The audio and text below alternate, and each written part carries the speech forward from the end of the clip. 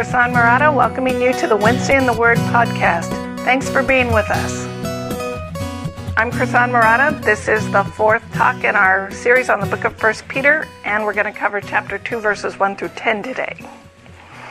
Have you ever seen one of those maps of the universe that they take from space where there's no light pollution and you can see the billions and billions of stars, and they impress upon you like how vast and how many there are, and then there's this one tiny little insignificant spot and they say, you are here, and the whole idea is to make you feel very insignificant and irrelevant.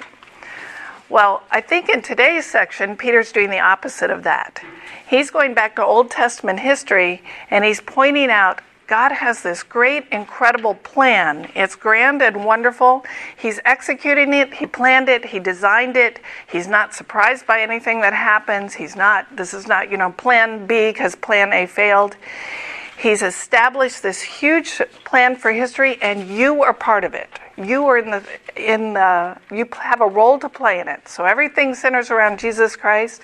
Everything he intends to bring about will come about through the work of Christ, and you are part of that plan if you believe in him. So rather than demoralize us with how insignificant we are, I think the whole point of this section is to inspire us with God has a plan and you're part of it. And this ought to give you courage. This ought to strengthen your hope. So that's the overview. Let me review where we've been so far. So in chapter 1, Peter started out in the first 12 verses reminding us that we do have this great hope. We have this living hope of an inheritance that will be ours when Christ returns. So God in his mercy reached out to us and changed us so that we would see and understand and embrace the gospel. And that change is so radical, it's as if we were born again. So we were rescued from the blood of Christ, by the blood of Christ from our guilt. And the Spirit has begun this process of rescuing us, but there's more rescue to come. So we've been rescued from wrath, we've been rescued from guilt, but we are waiting for the day when we will be rescued once and for all from final judgment, from sin, from shame, and all the effects of sin. So that hope is before us. He describes that as our inheritance as God's children, that it's imperishable, undefiled, unfading, and kept in heaven for us. But right now, we're going through this process of testing and strengthening our faith. So the testing proves that our faith is genuine and reveals that this new birth has actually taken place and gives us tangible proof that we will inherit all the promises of the gospel. Now remember, what's not being tested here, the trials are not testing my patience, my worthiness, my character. It's not a test to determine how nice I am. The results of that test are in. We failed because we're all sinful and selfish. We all fall short of the glory of God. So what's being tested is, have I embraced the gospel? Do I truly believe?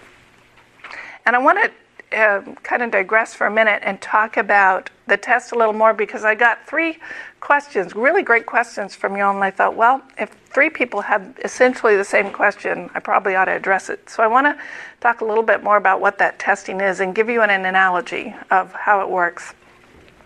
So here's my analogy. Assume you have a really good job that you really love and it pays you really well, you're good at it, you like it, and you want to keep it. And one of your coworkers comes to you and says, look, I think the boss is a crook. And she lays out all this evidence that your boss is doing something illegal and immoral, and she has all the facts and figures to prove it. And you say, yep, I believe you. That is true. Our boss is doing something illegal. But you don't say anything because you'd like to keep your job, not sure what you could do. And then one day, your boss crosses a line, and it gets so bad that your coworker stands up in a staff meeting in front of everybody and says, you're a liar and a thief, and calls him out and asks the boss to resign. And in response, your boss says, well, that's ridiculous. And who else believes what this idiot is saying? You're either for me or against me. You're either on that person's side or you're on my side. Who else believes that? Well, now you're in a spot because you have to choose. You have said you believe that the boss is a crook, but up until now it never made a difference. Now you have to act, and your actions are going to reveal if you really do believe that to be true, what you really think is true. And and important. So you can either act in a way that confirms what you say you believe, or you can act in a way that denies what you claim to believe.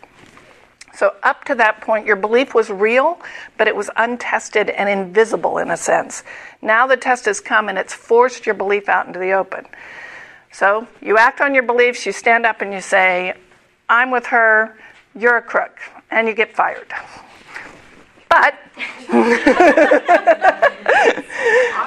your beliefs are proven true, and you have gained wisdom. So on your next job, you're going to be a different kind of employee because you now know some things are more important than keeping your job. You've learned that life goes on after you've been fired, and maybe you have a new level of respect among your new coworkers because your judgment and your word has been shown to be true.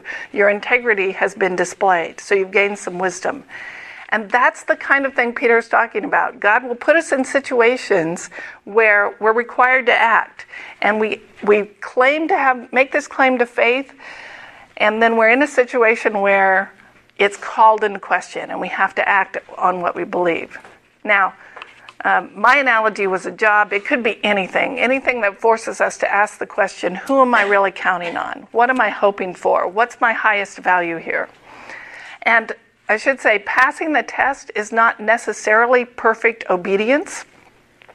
Having that kind of faith and wisdom does not mean that we are going to be without sin and that we will live without making mistakes. So in my analogy, perhaps you could have remained silent and learned something else, but still God will give you more opportunities to display your faith. So part of the wisdom may be being able to clearly see I was wrong and I need to repent. And as we grow in wisdom, then we may have the exact same struggles, but our perspective starts changing. Maybe we begin to see the sin more quickly, or maybe repentance comes quicker, or humility comes sooner, and all those excuses and justifications that we gave for our sin begin to seem really weak and flimsy and foolish.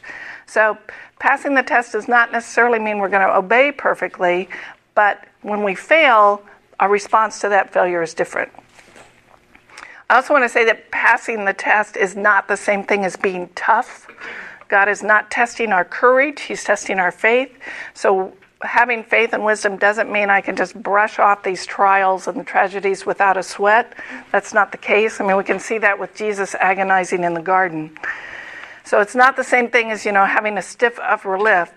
But it's more like I have an anchor that gets me through the storm. I can plant my feet on this, as we're going to see, this foundation stone, this cornerstone, and I can get through because of that. So faith means maybe I hold more loosely to the things of this world and I hold tighter to the things of God.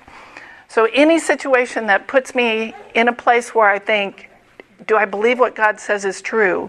Am I counting on Him or am I counting on something else? What do I really value here? Those can all be tests of our faith. All right. And this is God's agenda for our lives because eternity's at stake. All these promises He's talked about, our living hope and our inheritance, those are ours if we have faith. And our ticket, if you will, is a strong, mature faith. That's what makes them ours. So he ends chapter 1 with this call to action to say, okay, if that's what God's doing, you've got this hope before you, your faith is going to be tested. Then he says, basically, get serious about it. Focus on that hope. Lean into it. And he ends chapter 1 with talking about 3 ways in particular that our belief makes a difference, that we strive to be holy. So what we wanted in our ignorance no longer makes sense. Now the gospel's shown us a better way. When we didn't know better, our conduct was foolish, but now we're no longer ignorant and we're striving toward wisdom and holiness. So a holy God rescued us, and following Him means we're going to live differently and want different things. And then he essentially ends that chapter saying, love the Lord your God with all your heart and love your neighbor as yourself, which ought to sound familiar to you. Only he uses the language of fearing God, and I think the idea was you fear God, that is, His opinion matters. If I fear men, their opinion is the one that carries the most weight. They're the ones I'm worried about. If I fear God, then His opinion is the one that carries the most weight. Ultimately, what He thinks about me is more important than anything else. And then love your neighbor as yourself. If you love God, you're going to love His people. So part of what coming to love God means is I love the things God loves, and one of the things God loves is his people, and so he talks about this brotherly love. The problem, of course, is that God's people can be a pain in the neck. But that's where part of the trials come in. So he says, if I believe the gospel, I ought to recognize I am bonded with other believers in a way that's profound. We have the same hope, the same Father. We want the same things. And one of the ways my faith can be tested is how do I respond to these other sinners who share the same hope I do. Okay, so that brings us up to chapter 2, where he says, therefore, in the NASB, or it says so in the ESV. He says, therefore, so he's just said, fear God, love the brotherhood, therefore, and this is 2:1-3, put away all malice and all deceit and hypocrisy and envy and slander. Like newborn infants, long for the pure spiritual milk, that by it you may grow up into salvation, if indeed you have tasted that the Lord is good. So we've just said love the brotherhood. One of the ways we're going to do this is flee, turn away from all malice, deceit, hypocrisy, envy, and slander. And what do we turn to? The pure spiritual milk of the Word. So the analogy he uses is that we ought to long for the Word the way a newborn baby longs for milk. And that ought to be a pretty familiar analogy to most of you, because milk is life to a newborn. It's the only nourishment a baby can take, and a baby needs it round the clock. And his analogy is like milk nourishes the body of a newborn. The milk of God's Word is what's going to nourish your heart and your mind and your soul for all these coming trials. It's what's going to produce that anchor and make it solid so that you grow in wisdom and maturity. And the more I understand about what the gospel is and isn't, and what God values and what he doesn't, the more my life's going to reflect that. So I should continue to long for wisdom and understanding that will nourish my faith the way milk nourishes a baby and causes growth. And he plays off that in verse 3. He says, if indeed you have tasted that the Lord is good. So we've had a taste of God's mercy. We've seen the cross. We've seen the promises before us, but there is more coming. So we've learned of God's forgiveness. We've learned of his mercy and grace. And slowly but surely we start seeing our lives change. The promise has begun, but we have not yet reached fulfillment. So that's the idea of tasted. If you've embraced and believed the gospel and you've seen that God is good, you've seen these promises are wonderful, but we don't have the full meal yet, or the full installment. But so therefore, we ought to want more. We ought to persevere in understanding the word so that you might grow in your salvation. Then he goes on in this next section, he refers to at least 3 different Old Testament passages. And we've got a lot to cover because we need to understand the Old Testament passages in context and then figure out why Peter's quoting them and what that has to do in the context of the letter. It's a little debatable what he's actually quoting because he uses a lot of biblical language. And we do this too. Like I might say, perfect love casts out all fear. And you might recognize that as a quote from 1 John. Well, am I actually quoting 1 John or am I just kind of borrowing the language? And so scholars kind of debate how much of this is a deliberate quote and how much is he just kind of borrowing biblical language. But here's the way I understand it. I think 2 and 4 are the summary statement of what he's going to say, and that was a particularly Jewish way of writing. They would give you their summary first, or their conclusion first, and then they would explain how they got to that conclusion. So I think 2 and 4 are his summary statements. Verses 6-8 are the support for verse 4, or they're the evidence for why he says verse 4, and verses 9 and 10 are the evidence for the summary in verse 5. So 2:4 is summarizing 6-8, 2:5 is summarizing 9-10. And that's the way I understand it.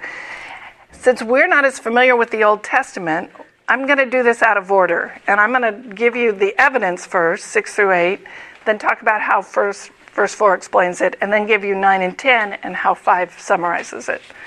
All right, so you follow me? I'm sorry, could you repeat what verses you were... Okay, so I think 2 and 4 are his conclusion. 6-8 is the evidence for verse 4, and 9-10 is the evidence for verse 5. So 2, 4, and 2, 5. 2, 4, yes. Chapter 2, 4, and 5 are the concluding statements. Chapter 2, verses 6-8 are the evidence for verse 4. Chapter 2, verses 9 and 10, I think, are the evidence for verse 5. Okay, thank you. All right, sorry. It's going to get more confusing because we're going to cover a lot of Old Testament here. So, and thanks for bearing with me here. So let's look at verse 6 first. For it stands in Scripture, "Behold, I am laying in Zion a stone, a cornerstone, chosen and precious, and whoever believes in him will not be put to shame." So Peter's quoting from Isaiah 28 here, I think.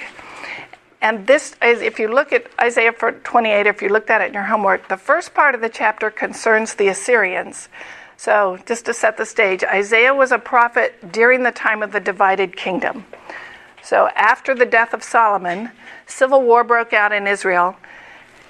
The 10 northern tribes split into what we call the northern kingdom, and the 2 southern tribes stayed in a different kingdom and formed what we call the southern kingdom. And that period of history we call the divided kingdom. And as Isaiah is writing, the Assyrians are the dominant world power, and they're about to come in and wipe out the northern kingdom and take them off into the exile. The southern kingdom will survive a few more years until the Babylonians come in and take them into captivity, and that begins what we call the exile. So in chapter 28, Isaiah is warning the northern kingdom the Assyrians are coming. And then in 14 of that chapter, he turns to the southern kingdom and he says, don't think you're safe. Okay, he's just prophesied the Assyrians are going to come and take the northern kingdom, and then he turns to the southern kingdom and says, look, you've got the same problems. You're counting on other gods. You're looking to your political alliances with your neighbors to save you, and the only way to be saved is to trust in the Lord. And he reminds them of the promises of God. So basically he says political alliances aren't going to save you. All these pacts you're making with your neighbors, that's not where you're going to find security. You're going to find security if you trust in God and God alone. And the promises he reminds them about are not like, oh, next year I'll wipe out the Assyrians. The promises he reminds them of is there is a Messiah coming. There is one who will sit on David's throne forever. So this is Isaiah 28, verses 16 through 18. And this is what Peter's alluding to. So this is in the section where he turns to the southern kingdom and says, you're not going to escape scot-free either. Therefore, thus says the Lord God, behold, I am laying in Zion a stone, a tested stone, a costly cornerstone for the foundation, firmly placed. He who believes in it will not be disturbed. I will make justice the measuring line and righteousness the level. Then hail will sweep away the refuge of lies, and the waters will overflow the secret place. Your covenant with death will be canceled, and your pact with Sheol will not stand. When the overwhelming scourge passes through, then you become its trampling place. So he's saying that stuff you think that's going to save you, those pacts and political alliances, they're not going to save you. But God is doing something else. He's laying this costly cornerstone in Zion, and that's the foundation. And the one who counts on that cornerstone, that's the one who's going to be saved and find refuge. And this isn't a new theme in Isaiah. He's been talking about the Davidic king to come and the Messiah to come. But essentially he's saying, look past your present troubles to this hope you have for the future. There's a cornerstone coming. And that's what Peter's doing. He's saying, look past your present troubles to this ultimate hope you have, this living hope in this inheritance in the kingdom of God. And so Isaiah's saying, ultimately, all those political alliances is not what's going to get you through. It's trusting in the cornerstone. Peter is saying, what's going to get you through is trusting in your hope. We've seen the first part of that promise with Jesus' first coming, but what's ultimately going to get us through is his second coming. So he's saying that's the building block. That's the thing that's going to stand. Unlike these shifting political alliances, they're going to fail. Now, I don't think the average Old Testament reader would look at this and go, oh, he's talking about Jesus. But they would have understood there is a child coming who is going to build a kingdom that will last. There is a child coming who will sit on David's throne, and he's going to establish a kingdom that will last. And Isaiah is saying, count on that. So that's the idea Peter's picking up. Let's go back to 1 Peter chapter 2, 6 through 8. For it stands in Scripture, behold, I'm laying in Zion a stone, a cornerstone, chosen and precious, and whoever believes in him will not be put to shame. So the honor is for you who believe, but for those who do not believe, the stone that the builders rejected has become the cornerstone, and a stone of stumbling and a rock of offense. They stumble because they disobey the word, as they were destined to do. So he's quoting Isaiah. He's also quoting at least two other passages about rejection and belief, and he's saying, if you trust in this stone, it will be your refuge and salvation. If you reject that stone, it will be your peril. So he's also quoting Isaiah chapter 8 there, which is right before the passage that you're probably familiar with about the coming child who will be, where he announces the Davidic king.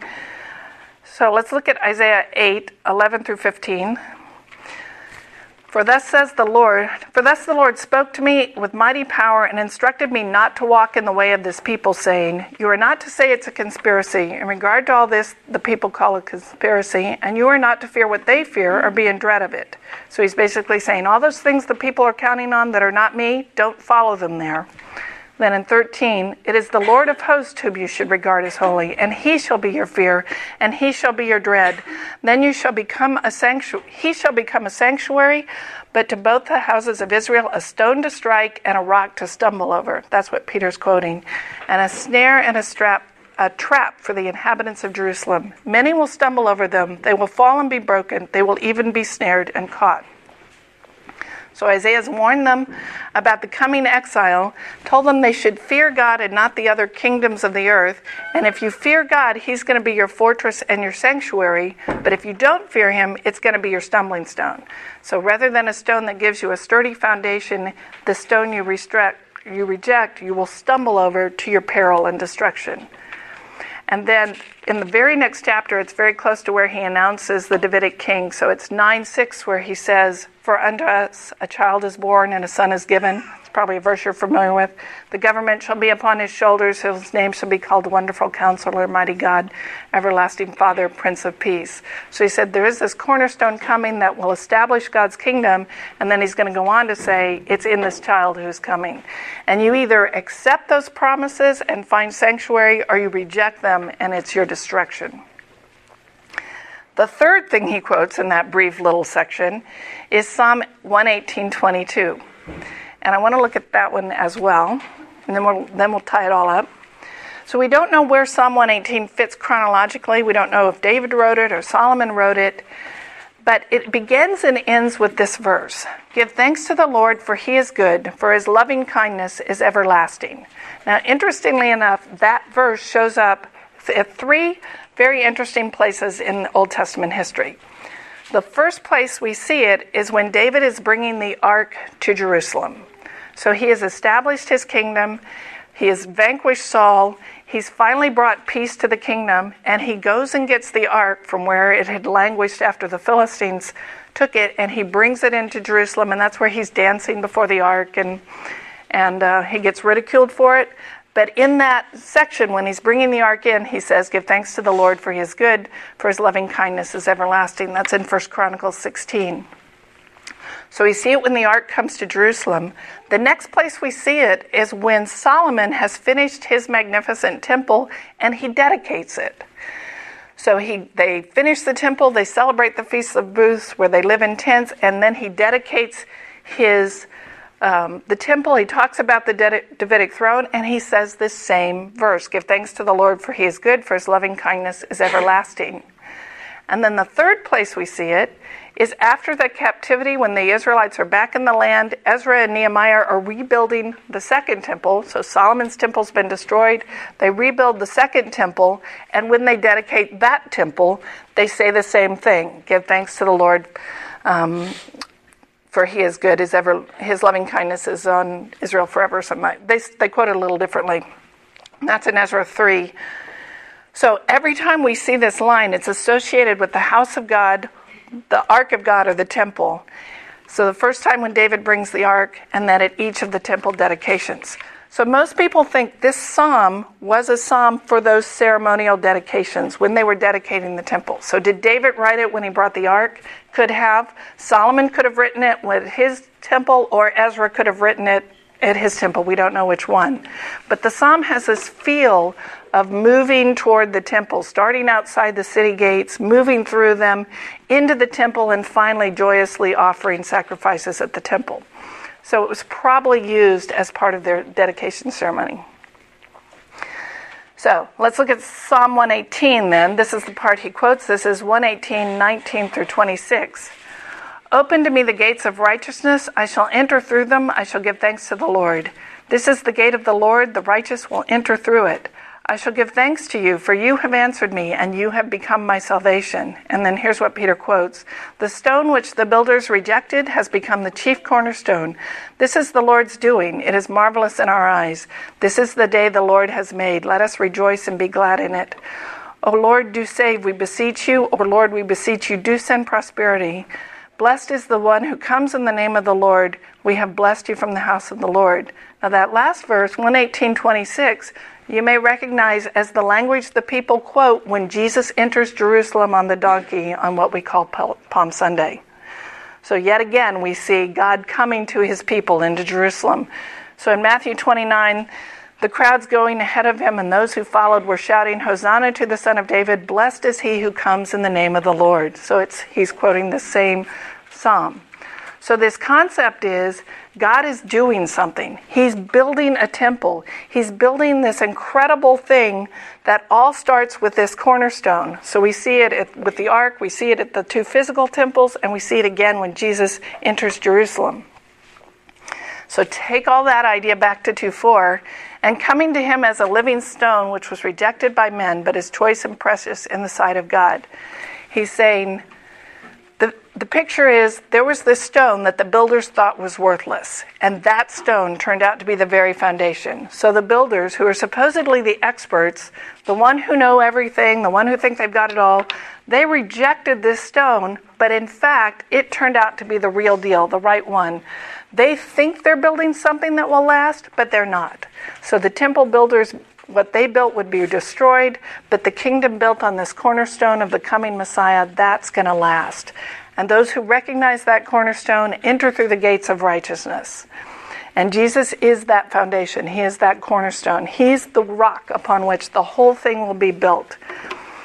So everything God promised to his children is going to come about through him.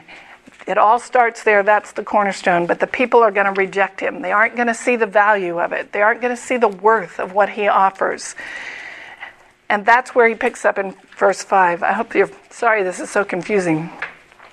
So 5, he says, you yourselves, like living stones, are being built up as a spiritual house to be a holy priesthood, to offer spiritual sacrifices acceptable to God through Jesus Christ. So he's saying it's all being built on this cornerstone, but this time the building is not a physical temple. The building is you. The building is God's people. You are the living stones. It's no longer a physical place where God is going to establish his kingdom and come and dwell with men. It's through you, his people. So let's look at how he explains that. That is in verses 9 and 10. But you are a chosen race, a royal priesthood, a holy nation, a people for his own possession, that you may proclaim the excellencies of him who called you out of darkness into his marvelous light. Once you were not a people, but now you are God's people. Once you had not received mercy, but now you have received mercy. So he's at least alluding to Exodus 19 here, where the people have left Egypt. They're about to go into the promised land. God's establishing his covenant with them through Moses. Moses instructs them, and God says basically, keep my covenant and you will be my people. Keep my covenant and you will be a kingdom of priests and a royal nation. And God was speaking to Israel, but Peter's picking that up and saying the fulfillment of that is in the church today. So Israel was called to be different than their neighbors. They were called to be this light to the other nations. So they had access to God in a way the other nations did not have access to God, and they were to represent him to the world, to explain his rule to others. What we have since learned with the coming of Christ is it's not those who were physically born from the seed of Abraham who are his people, but those who have the same faith Abraham has that are his people. They're the ones that are going to pick up this promise. So the picture he's painting is Jesus is metaphorically the cornerstone of the coming kingdom of God. But this The building that he's building is not another physical temple. It is the people of God under Christ, under the lordship of Christ in God's kingdom. And we will represent then Christ to the world. We will be the ones that have access to God to have this wisdom and understanding and turn around and share that with others. So if Christ is the living cornerstone, we're then the living stones built on that foundation. So he's going back to these Old Testament descriptions, I think, of what God called his people to do in the world to say, you're part of this. You're one of those living stones. God had this plan that was announced thousands of years ago, well, really back in Genesis 3, but he's going back to Isaiah and saying, this is where, look how this all fits together. He has this plan. There's going to be this temple built, and you are part of it. You are one of those stones. And I think he's trying to inspire them with the big picture. So he's just been saying, understanding the gospel tells me how I ought to live. I have this new way of thinking, this new picture of what's important and what's not. And I think then he goes back to the Old Testament to say, this is all part of God's long-term purposes. He's got this great building plan, this great redemptive purpose for his people. It began thousands of years ago, and you're part of it. Christ is at the center of everything God intended to do, and by believing him, you have a place. You fit. You have a purpose. And we are to carry that into our trials. This is not random. This is all part of the plan. But we have a choice. We have to decide, are we going to reject that stone or are we going to accept it? So those who reject it will face ultimate destruction, but those who trust and believe will be built in this incredibly wonderful, marvelous, living temple serving God. So if you come to love God and follow Jesus, you find a place as part of his people, knowing him, serving him, and reflecting him to others in the world. So yes, you're living in hostile territory now. There's a sense, as he said in chapter 1, you're aliens and strangers. You don't fit in, you look different, you act different, you speak different, you want different things, and that creates trouble and brings trials and temptation. But remember what your situation is. God is building on this foundation. It's sure, it's sturdy, it will last forever. Those who stumble on it will be destroyed, and those who stand on it will find an anchor that will get them through and will be built into something gloriously. So that's why he's saying you're a chosen people, a royal priesthood. You will be distinct, you will be stand out, but it is for this great and glorious purpose. God has been planning this from the beginning, and you have a place in it. You are marked as different, but it is a wonderful kind of difference. So right now, you may have choices to make. How am I going to respond? How am I going to act in this situation? Who am I going to count on? As he's going to go on to say, we'll look at next week, how do I respond to an unjust government? How do I respond to an unjust master? And so on. He's going to give us examples of how this makes us different and how we have to make choices. But the foundation he's laying is, remember, the temple is the place where God lives, and that's you. You are being formed in that temple. You are his people. All right. So what's the point of all this? So how should this inspire us? Because I know it's really easy to read something like this and go, I've heard that. That's just big theology. It's all abstract. It sounds good. But right now, life is terrible. I'm in pain. It hurts. What does this mean to me? Why should this make any difference? So I'm going to hopefully try to answer that a little bit. If you're like me, what's the first thing you think of when life gets hard? It's usually something like, God doesn't love me anymore. God doesn't care. He's forgotten me. He's not listening to me. You have those moments where you think there's just like this shield between you and heaven and your prayers aren't getting through. And you think, God's just forgotten me. This is just too hard. I'm nobody in his eyes. Why should he care what happens to me? How could he let this happen? That's precisely the kind of thinking Peter wants to change. He's insisting in this section, you are not nobody. You are part of the people of God. God does care. He's planned this from the beginning of time. And you are a block in the building that he has been building with this very precious and costly cornerstone. So he had this plan. Putting the plan in action required a great personal sacrifice. He had to send his son to live a sinless life and die on the cross in our place. And he paid that price for you. It's not a new plan. He proclaimed it from Genesis 3. But we're living in a time where we've seen the first installment of that come to pass. We've seen the Messiah. We've seen him live and die and be resurrected. So we've seen the cornerstone laid. And he's saying, that ought to give you confidence. When those voices in your head start thinking, God doesn't love me anymore, or God's forgotten about me, he hasn't. And the evidence for that is the cross. We've seen these promises proclaimed thousands of years ago, and we're seeing them come about now. What God has said will come to pass has come to pass. Isaiah said this child is coming. He has come. And if he delivered on that promise, he's going to deliver on the rest of them. So I think that's the kind of thinking. It is abstract theology in one way, but he's also saying all those voices that tell you you're not worth anything, you're a failure, God doesn't love you, he couldn't possibly use you. There's thousands of people out there. Why should what you do matter? Why should what you say matters? He's saying because you're part of the plan. So this big, if to go back to my analogy, if you have this big map of the universe, he's saying you're part of that map. You're an essential part of that map. It's not you're here and you're insignificant. It's you're here and you're necessary. It's part of the plan. So nations are going to come and go. Governments are going to rise and fall. The winds of persecution are going to rise and fall. The stock market's going to rise and fall. Political tides and climates are going to shift and flow. But there is something that will stand, and if you're standing on it, you will stand too. It is the foundation. It is the rock upon which you can plant your feet. Nothing will destroy it. Nothing will move it. It will be established for eternity, and you too will be established on it if you're part of his people and you trust in him. So he's saying, basically, God has not forgotten you. This is part of history. God has not abandoned you. He's building you into his people. He's making you his and strengthening your faith. So when circumstances change, when they come or go or get harder, or like hurricanes, or they're, series of little ones or whatever, they seem overwhelming. They seem like this is more than I can handle. But he's saying today is just a moment.